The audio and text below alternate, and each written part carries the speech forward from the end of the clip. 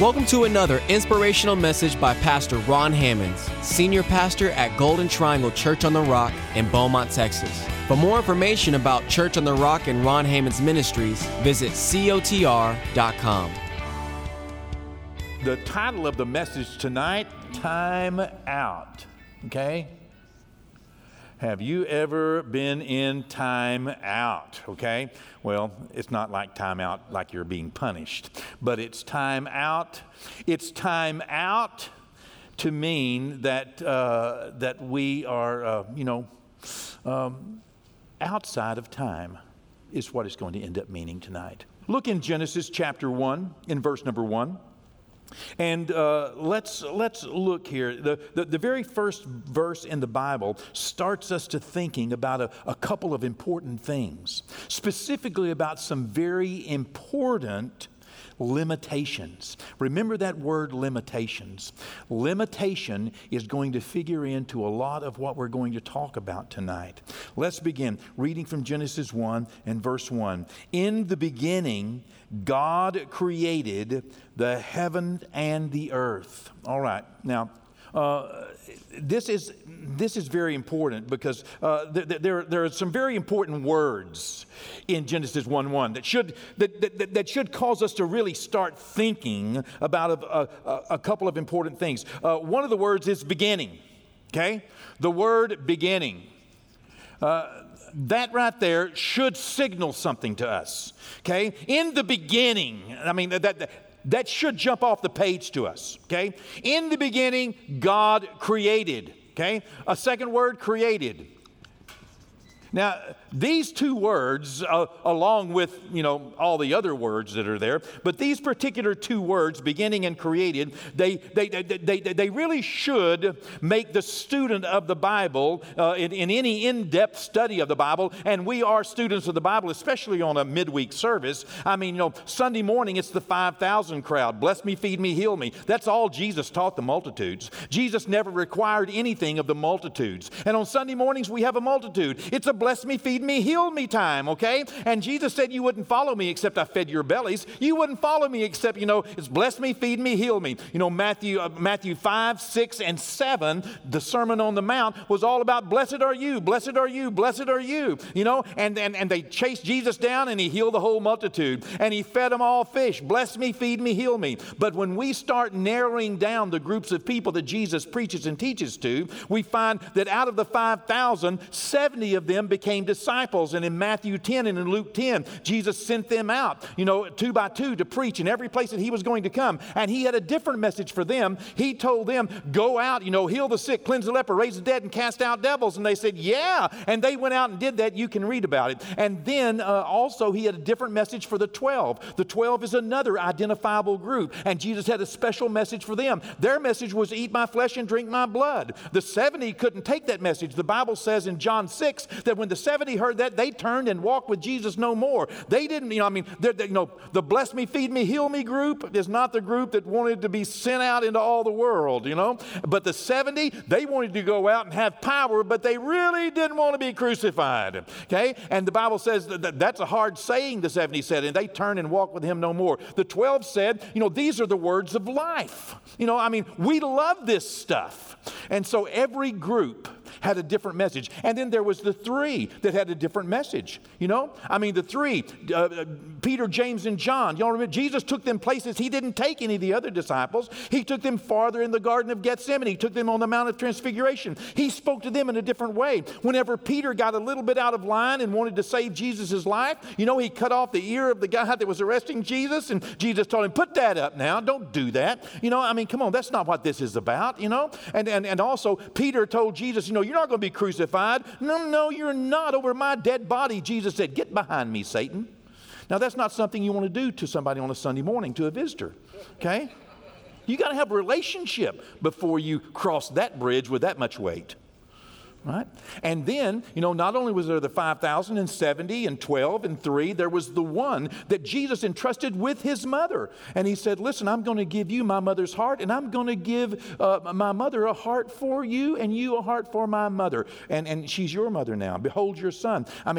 There's a different message for every group. So you are a Wednesday night group. The Wednesday night group, we're going to just go a little deeper. I'm not going to have to pull any punches. You should be students of the Bible. If you're not, then sign up right now in your heart, right now, and say, God, I want to be a student of the Bible. I want to go a little deeper than just a 5,000 message, a little deeper than just, come on now, give me power over demons and to cast them out and heal diseases. Jesus said, yeah, I saw Satan fall from heaven like lightning. And yes, you have power over serpents and scorpions, over all the power of the enemy. Luke 19, he said, but don't get it mixed up. That's not your main message. Don't rejoice in your power over demons. Rather rejoice that your name is written in the Lamb's book of life. That's what we get excited about. We get excited about souls being saved. Come on, I gave you power over demons so you could save souls. I gave you power to heal sickness and disease so you could save souls. Make sure you understand what you're supposed to rejoice over, because the angels in heaven rejoice more over one person that will turn to God than over all those who really are living in a right way and don't have any need for God. But at any rate,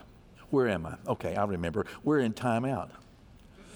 And any student of the Bible with an in-depth look at just this first verse should have a couple of questions.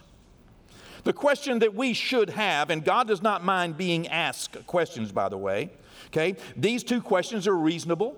These two questions, should be asked, and the correct answer to these questions are essential.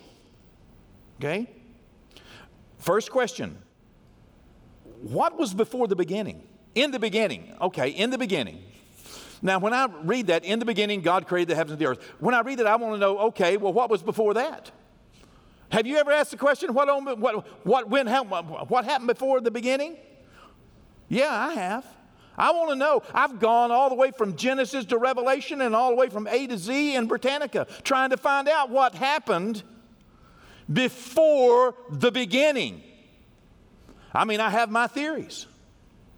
And people should ask. We should ask. And we should go on a scriptural search to see if God has left us any clues in the Word in order to correctly interpret what we should know. Because the answer to this question will provide some essential platform, a foundation for us to launch into our understanding of God, who is the main topic. God is the main topic of Genesis 1:1. In the beginning, God created the heaven. In the beginning, God created the heavens and the earth. You know, it's not about the heavens, it's not about the earth, it's not about the beginning, it's not about creation. This whole thing, the Bible is going to be about God. And God is telling us something about Him in the beginning. Well, what was before the beginning? A second question, okay, if God created everything we see, who created God? Come on, thinking people. Don't read the Bible with your eyes closed. Okay? Don't read the Bible as though that you think God imagines that you need to accept things that are absolutely so strange and so out of whack with what we understand without asking Him to help us understand this a little bit more. Where in the world did God come from? Have you ever wondered?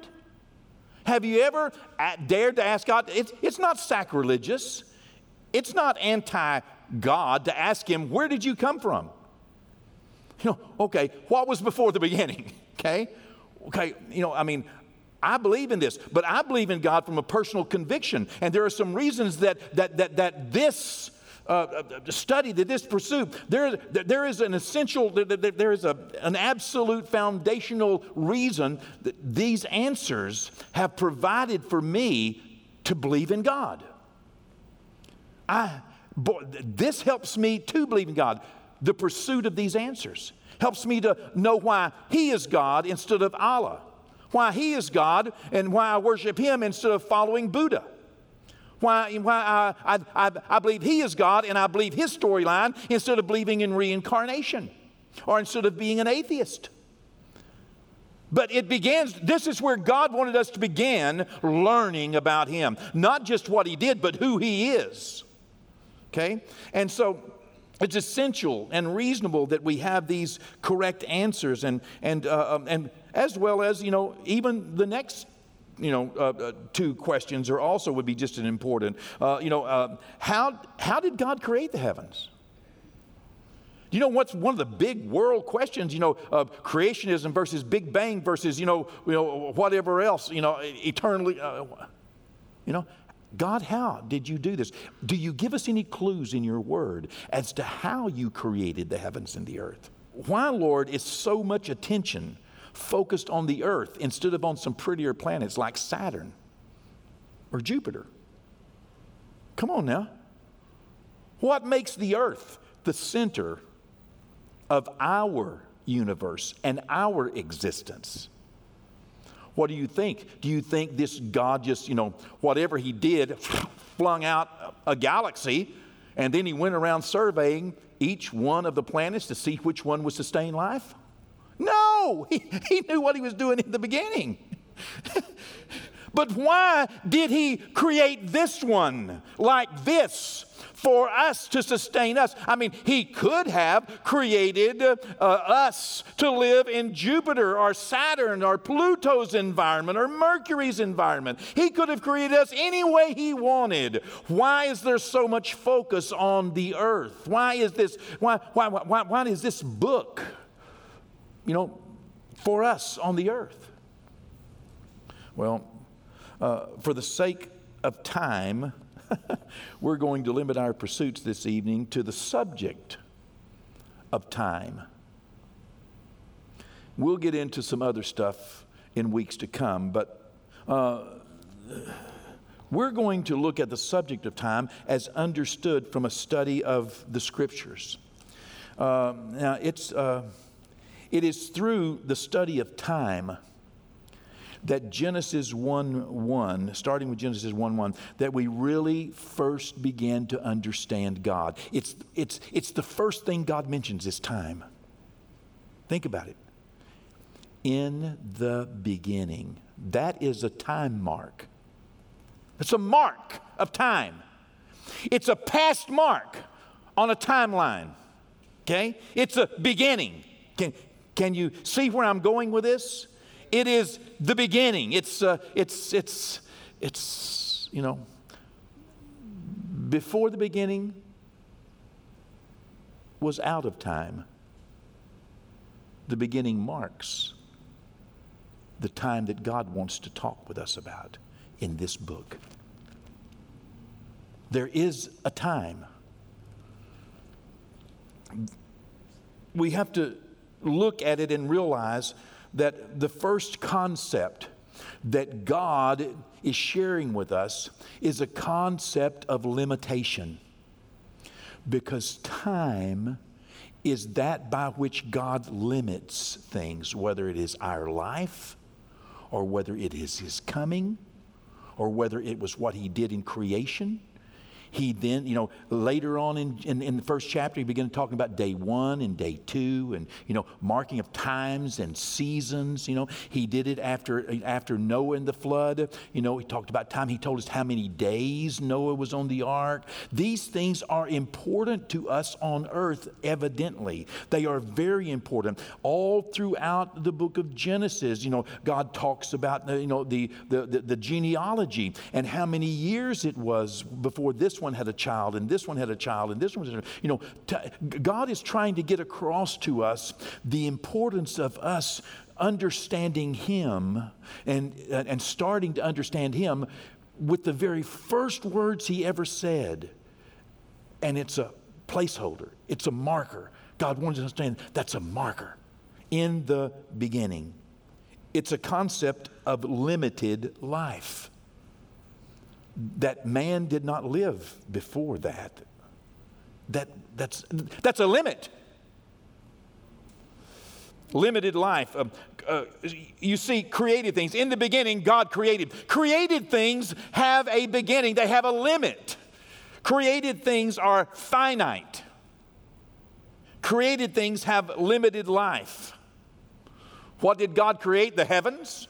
It has a limit. It's created. Heaven, the heavenlies. One day, the Bible tells us, the heavens will melt with a fervent heat. They have an expiration date too. They have a timeline. They have a beginning when God created them, and they have an end when they will melt up and roll up like a scroll and be done away with, and boom, it'll be over. God is giving us bookends. He begins by saying the beginning. Earth has a timeline. In the beginning, God created the heavens and the earth. And one day, the earth, it will be destroyed, gone. And God will create a new heaven, a new earth. But for this, the planet Earth, He wants us to understand it had a beginning. And before we get finished with the book of Revelation, we're going to see it has an end. And all the prophets talked about that it would end. And the end of the world will come. The end of the age and the end of this earth. And everything we see, everything on it, all of the elements will all melt with a fervent heat. Let me tell you, I don't know how it's going to happen, but boom, it's going to happen. Mankind has a limit. Mankind was created. Not just you individually, certainly us individual. I had a beginning and I will have an end. I showed up on planet Earth one day and one day I'm going to leave. Boom, I have bookends. And I'm told about it. I'm told that before I was formed in the belly, God knew me, but one day I will exit this life because it's appointed to man, every man to die. But also mankind was created at one point, and at one point mankind will exist no more. There will be an end, a complete end to mankind, to people procreating people. At one day it will cease to exist. It won't happen. You say, well, what about me? Well, you'll have a glorified body and you're a new creation in Christ Jesus. Well, what about other people? Nope. They will exist as a soul, but not as mankind. And people who don't know Christ will exist in an eternal abyss. But this experience, God wants us to understand in the beginning. He tells us at the end of Revelation, but here at this beginning bookend, He tells us about a beginning and about creation, and a creation with limitation. Not only will the heavens that we see here melt with a fervent heat, and we understand why, because we know what they're made out of, but also the heaven where God's throne is today will cease to exist at some point. Interesting, huh? Sure it will. Yeah, because one day heaven, it will descend on the earth, and then the new heaven and the new earth, and there will, the throne of God will be on the new earth. Heaven is a temporary holding place, always has been. It's a holding place for the souls that have died in faith, looking forward to Christ, looking back in Christ. The little children who have died prior to their age of accountability. This is a holding place. They are awaiting a resurrection of their bodies. They are awaiting a day of glorification. And then, after a wedding feast, and after 1,000-year reign, and after millennial reign, and after a real good battle or two, hey, new heaven, new earth, great white throne judgment, and we get to pick back up with a brand new plan. But it's only mentioned in this book. We don't have a book telling all about it. We catch glimpses of Revelation. The heaven of God will one day, it has a beginning, has an end. Hell has a beginning and has an end. God created hell. That's what the Word of God says in Isaiah 5:14. Therefore hell hath enlarged herself. Hell hath enlarged herself. Wow. So created with limitations. Hell was originally created with a limitation. Okay? But she has now opened her mouth without measure. All of a sudden, it has gotten bigger. It has some physical properties.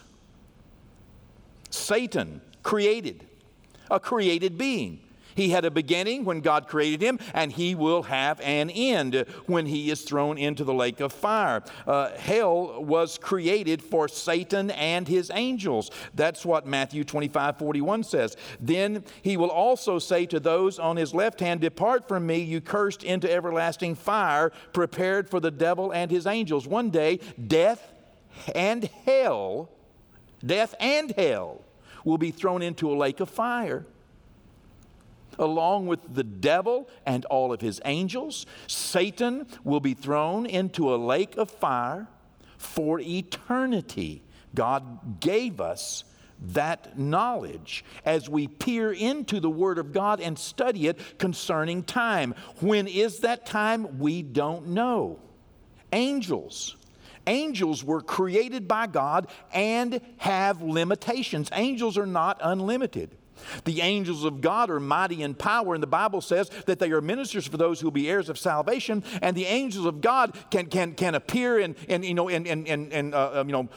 bodily form, and you may be entertaining angels unaware. You may entertaining strangers, and we know that they show up and help a lot of people throughout the Word of God. We see God giving us information about angels and fallen angels as well. He gives us information about fallen angels, those angels that rebelled against him whenever Lucifer, Lucifer was the praise and worship leader of heaven, as we understand. And whenever he rebelled against God, he had already politicked and he had already deceived. That's one of the things Jesus said, beware of in the last days, let no man deceive you. Whenever he's telling his disciples about the end times, he begins the discourse and ends the discourse with an admonition, do not be deceived. Why? Because these things are so deceptive. So deceptive, in fact, he said that if the time was not cut short, even the very elect would start believing this stuff. Let me tell you, we are not prepared for the things that are going to come upon this earth. You are not prepared. I'm not prepared. The Bible says that we're not prepared. In fact, men will be praying. They will even die of heart attacks. Their hearts will fail them for a fearful looking of things which are to come upon the earth. That means whenever they realize what is happening and what is coming, unprepared for it, they will have heart attacks in fear of the things they see coming to them and happening to them on the earth. Let me tell you, that's a tough day. Of course, I'm not going to be here, but that's another story. Okay? Because there's a time for the church on the earth as well. There are limitations. Jude 1 verse 6 says, and the angels who did not keep their proper domain, did not keep their first estate, did not keep, but left their own abode, left their own body, they left their own, literally left their own body, okay? They left their glorification. They left. They took off. They shirked off. They pushed off their God-likeness. They literally took it off as though you would take off a robe or a garment. They took off their God-likeness. They did not keep their very first estate. He has reserved them into everlasting chains. Hold on, angels can be changed? Yes, because they are limited creatures. They are created by the hand of God and therefore limited. Limited in time, limited in function, and those that rebelled against God are limited in ability. Great limitations on their abilities. They cannot go outside of your command. In fact, the Bible says that He's given you authority over all of the devil's abilities. And realize we don't wrestle against flesh and blood, but against principalities and powers and mights and dominions and rulers of darkness and spiritual wickedness in high places. We are not wrestling against governments. We're not wrestling against organizations. We're not wrestling against politicians. We're not wrestling against the cities. We're not wrestling against people. We're not wrestling against races. We're not wrestling against the police department. We are wrestling against principalities and powers and mights and dominions, and the weapons of our warfare are mighty only through God to the pulling down of strongholds, casting down imaginations and every high thing that exalts itself against the knowledge of God, and bringing into captivity every thought to the obedience of Christ Jesus. That means that our minds get renewed. We'll start acting like Jesus in the midst of every situation. And that's what we need to do. Realizing that everything we're facing has a limit. Amen. Everything created had a beginning and has an end. Even light. Do you know light has limitations?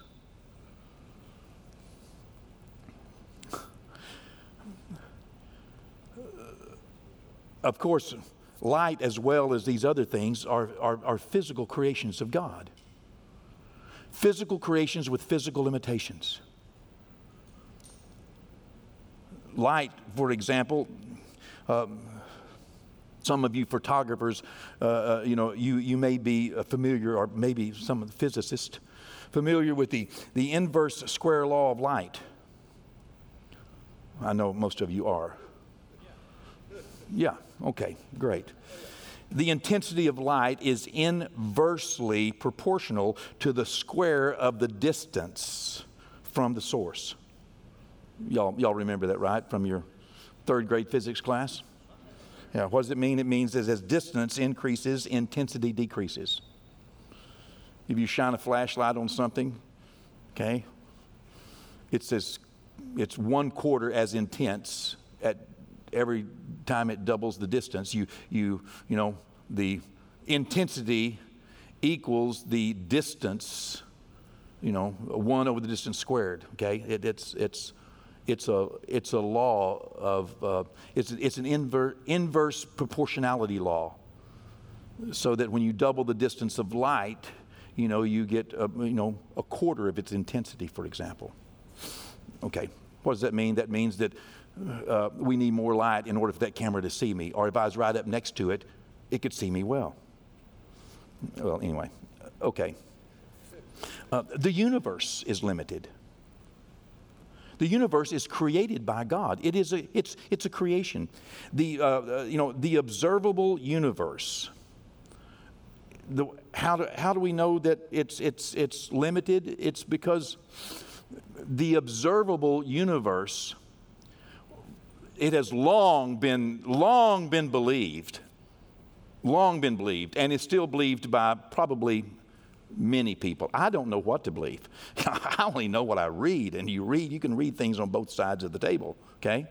I'm not that sharp. I'm not the sharpest knife in the bucket, but let me tell you what I've learned, okay? It's long been believed that the universe, that our galaxies are flying away from each other at the speed of light, okay? Okay, but in 2017, a group of really smart people. You can look on my notes at easysermons.com and you can find out who they are and the articles that I'm quoting. Okay? Really smart people decided that, I'm not sure that the universes are actually flying away, that the universe is actually expanding. Now, if the universe is expanding, if it is, and this is what is most believed, that the universe is expanding at the speed of light, because we see the galaxies, flying away from one another. So it is expanding. The observable universe is expanding. But I have a question: expanding into what? What's on the other side of that? Expanding into what? If it is expanding, then it means that there's an edge somewhere. There's a border. If it is actually expanding, it has to be expanding into something and expanding from something. I mean, you can only blow up a beach ball, so it's expanding, but expanding in, it has an edge, and this is the way it's understood. In fact, the Bible talks about the heavens. One day He'll roll them up like a scroll. In fact, if you'll read all throughout the Word of God, it talks about, the heavens are stretched over us like a tent. I happen to believe that the universe is very thin, personally, because God's going to roll it up like a scroll one day. Okay, and I happen to believe it's like a tent, just been stretched out over us. That's what I believe. But, and I can take you to the Word of God and show you about, 30 scriptures, why I believe that. But at any rate, now the new thing, is that realizing that space is not a vacuum, it's plasma. That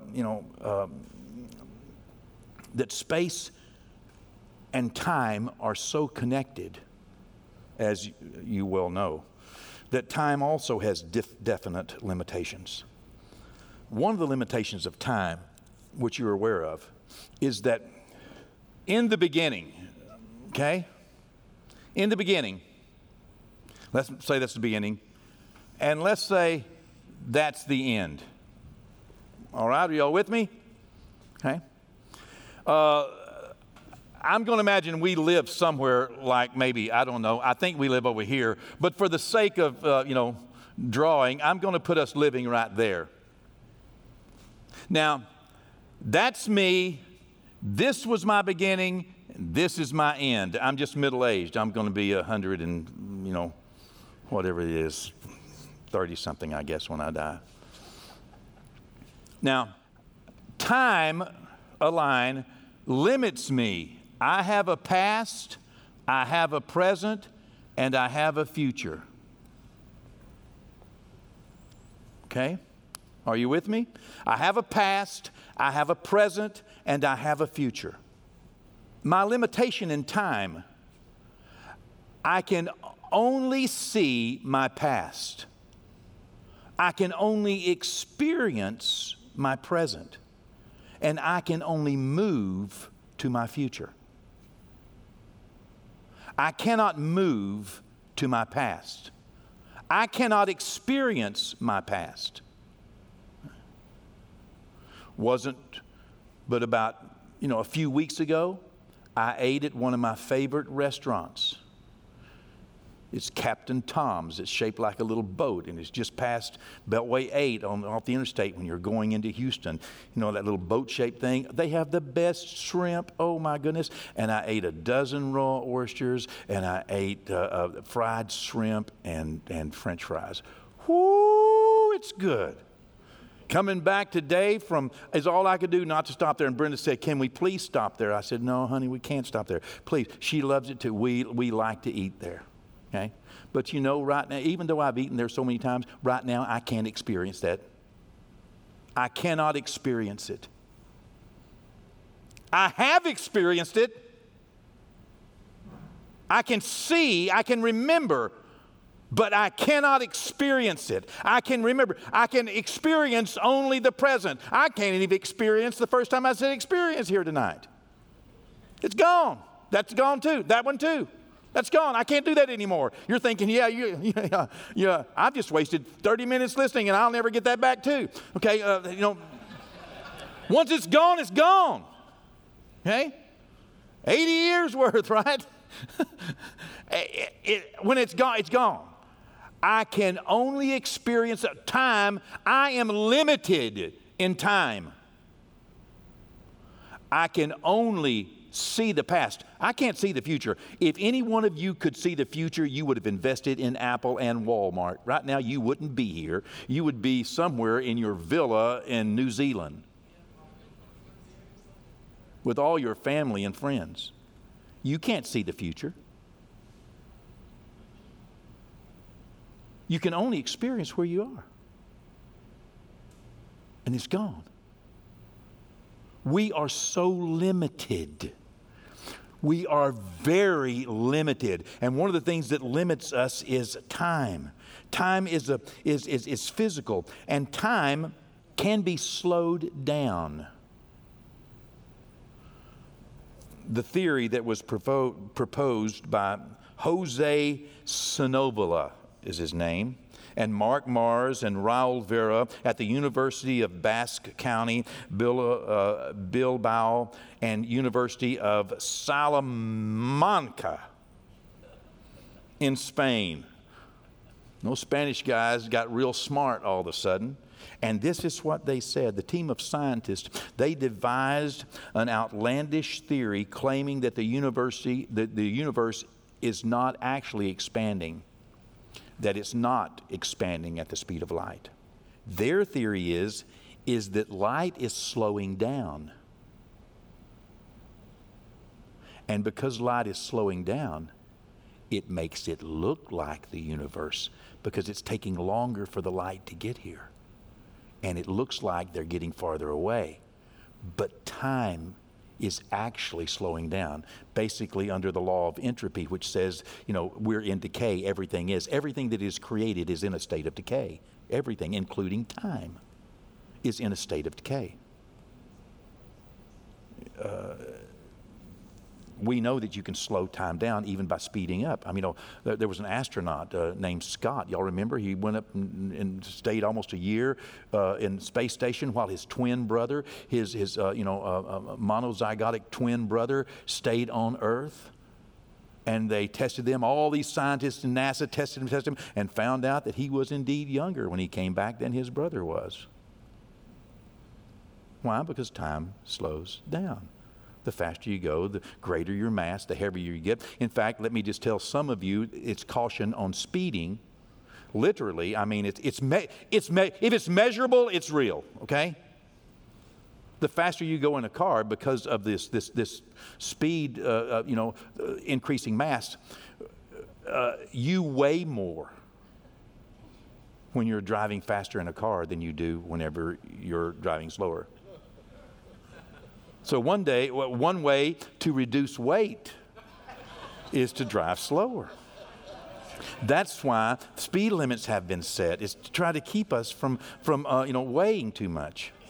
That is actually true, by the way. Okay, it really is true. But it's measurable. Everything that God created, including time, He created for us. And it has a shelf life. Okay? And what we need to do is observe the difference between something that is created, whether it's the heavens and the earth, or whether it's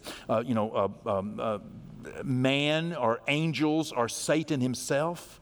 Everything created is in a state of decay, and it has a limitation, as opposed to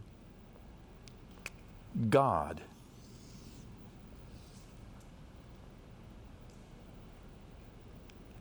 God is the only thing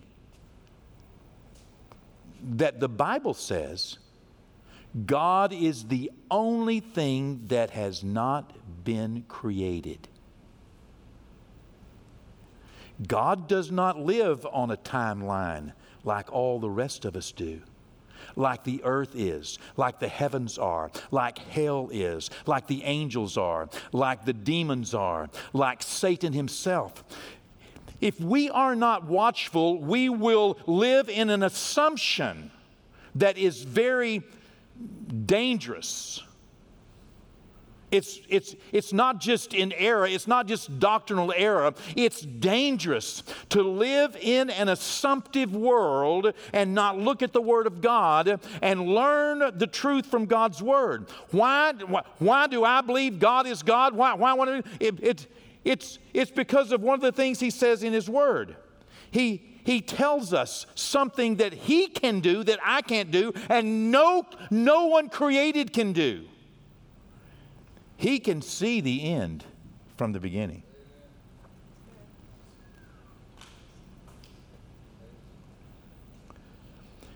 If we're not watchful, we will assume, never verbalize, but this is not taught well in our churches.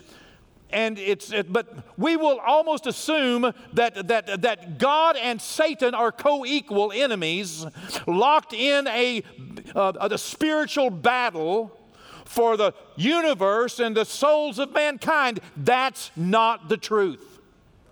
Nothing could be farther from the truth. God does not live on a timeline. You see, Satan is a created being. Satan has a timeline of life.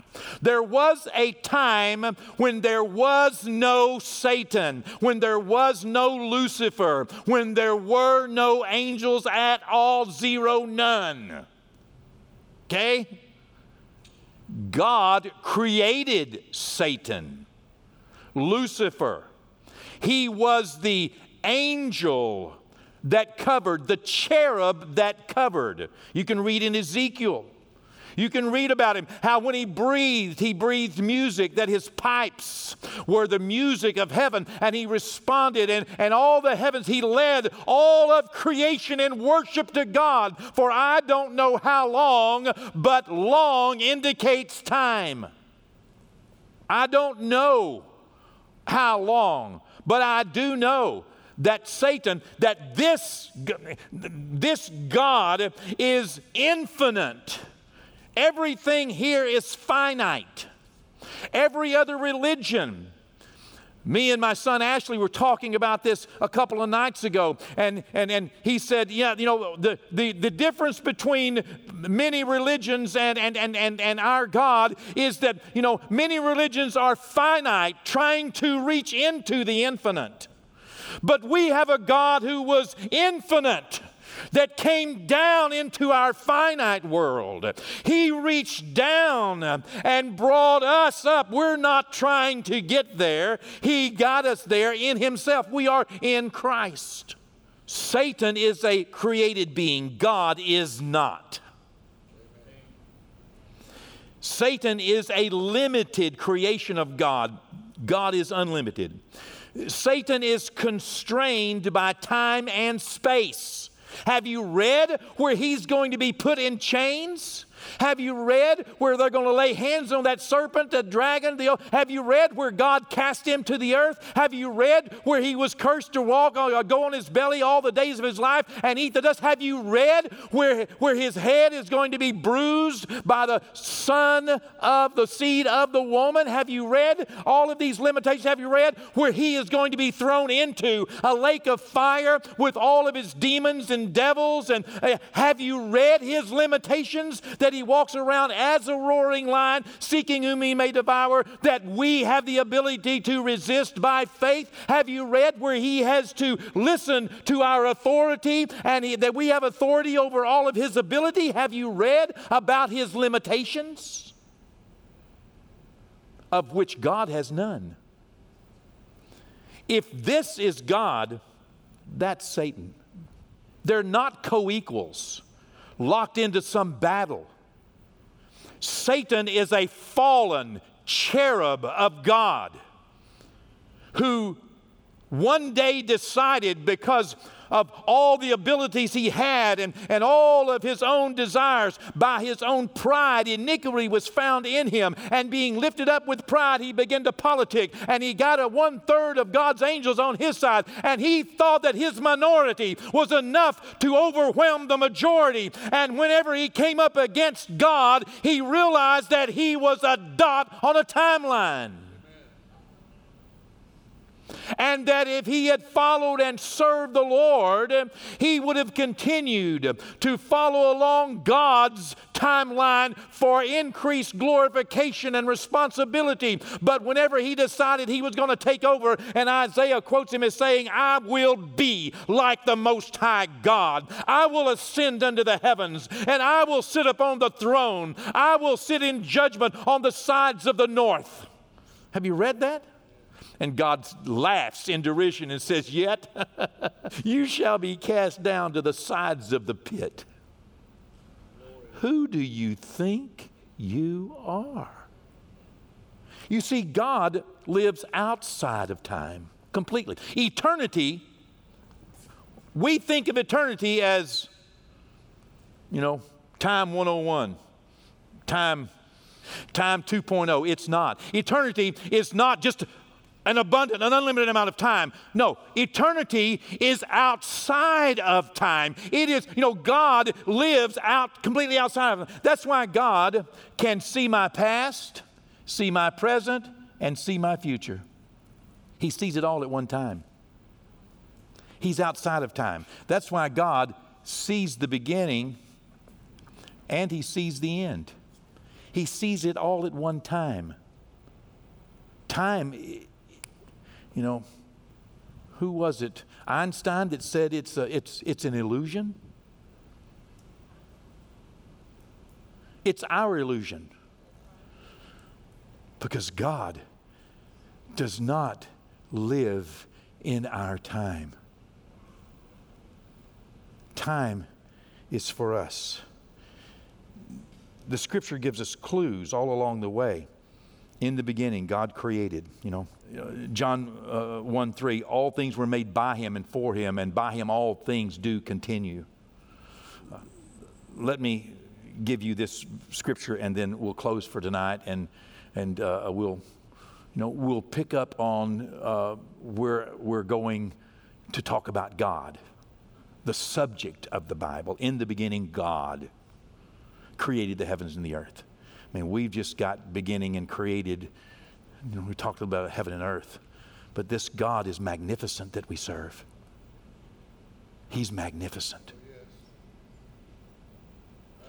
Isaiah 46, verse number 9. Remember the former things of old, God says, for I am God, and there is no other. I am God, and there is none like me. Why do I believe that He is God? Because He's proven that He can see the beginning and the end. All throughout the Word of God, prophecies reveal.